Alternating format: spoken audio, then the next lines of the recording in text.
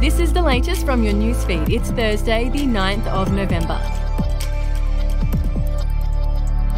Anthony Albanese is being urged to use rugby league as a soft diplomacy tool as the threat of China continues to loom over Australia's relationship with Pacific Island nations. The PM landed in the Cook Islands for the Pacific Island Forum yesterday, the latest stop on a lengthy overseas tour which has included a trip to the White House and a long-awaited visit to China. Last week, Mr Albanese said he would strongly support the expansion of the NRL into the Pacific, with the possibility of Papua New Guinea gaining a licence to join the competition. Optus executives have declared the telco will not refund customers for one of the worst telecommunications outages in Australian history because most would get less than $2, and instead it will reward the patience and loyalty of those who do not leave the company. Up to 10 million Australians were left without phone or internet access for most of Wednesday after the complete collapse of services meant to be provided by Australia's number 2 telco. Experts said the outage had dealt the telco's reputation another massive blow following last year's data breach fiasco.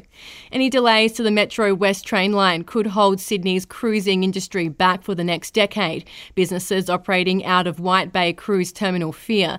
The tourism hub is meant to get a shiny new stop as part of the Metro West line in 2030, with the Bay's station to be nestled nearby between Glebe and White Bay.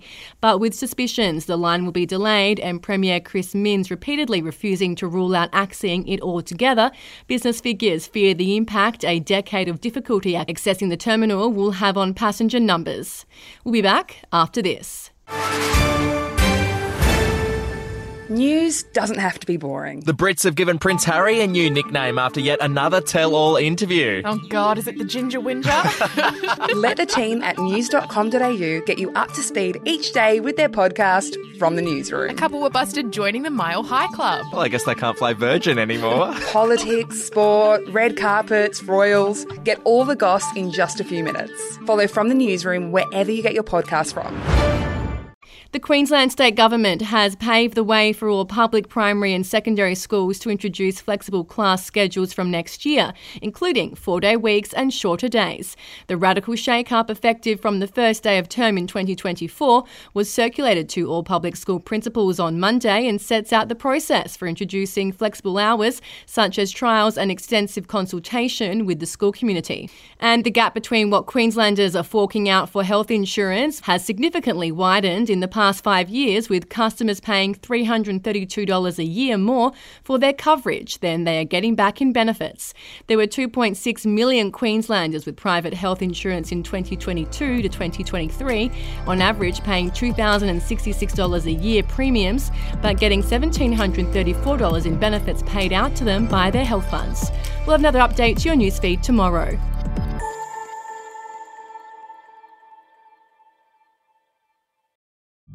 The podcast Faith on Trial looks into Hillsong, both in Australia and the US, and takes both the listener and hosts on unexpected twists and turns in the story of Brian Houston and the Singing Preachers. There are 2 incidents involving Pastor Brian. The Australian journalists uncovered a litany of alleged criminal behaviour in the megachurch. Financial gifts were being given to the leaders of the church. Listen to Faith on Trial Hillsong ad-free on Crimex Plus on Apple Podcasts today or wherever you get your podcasts.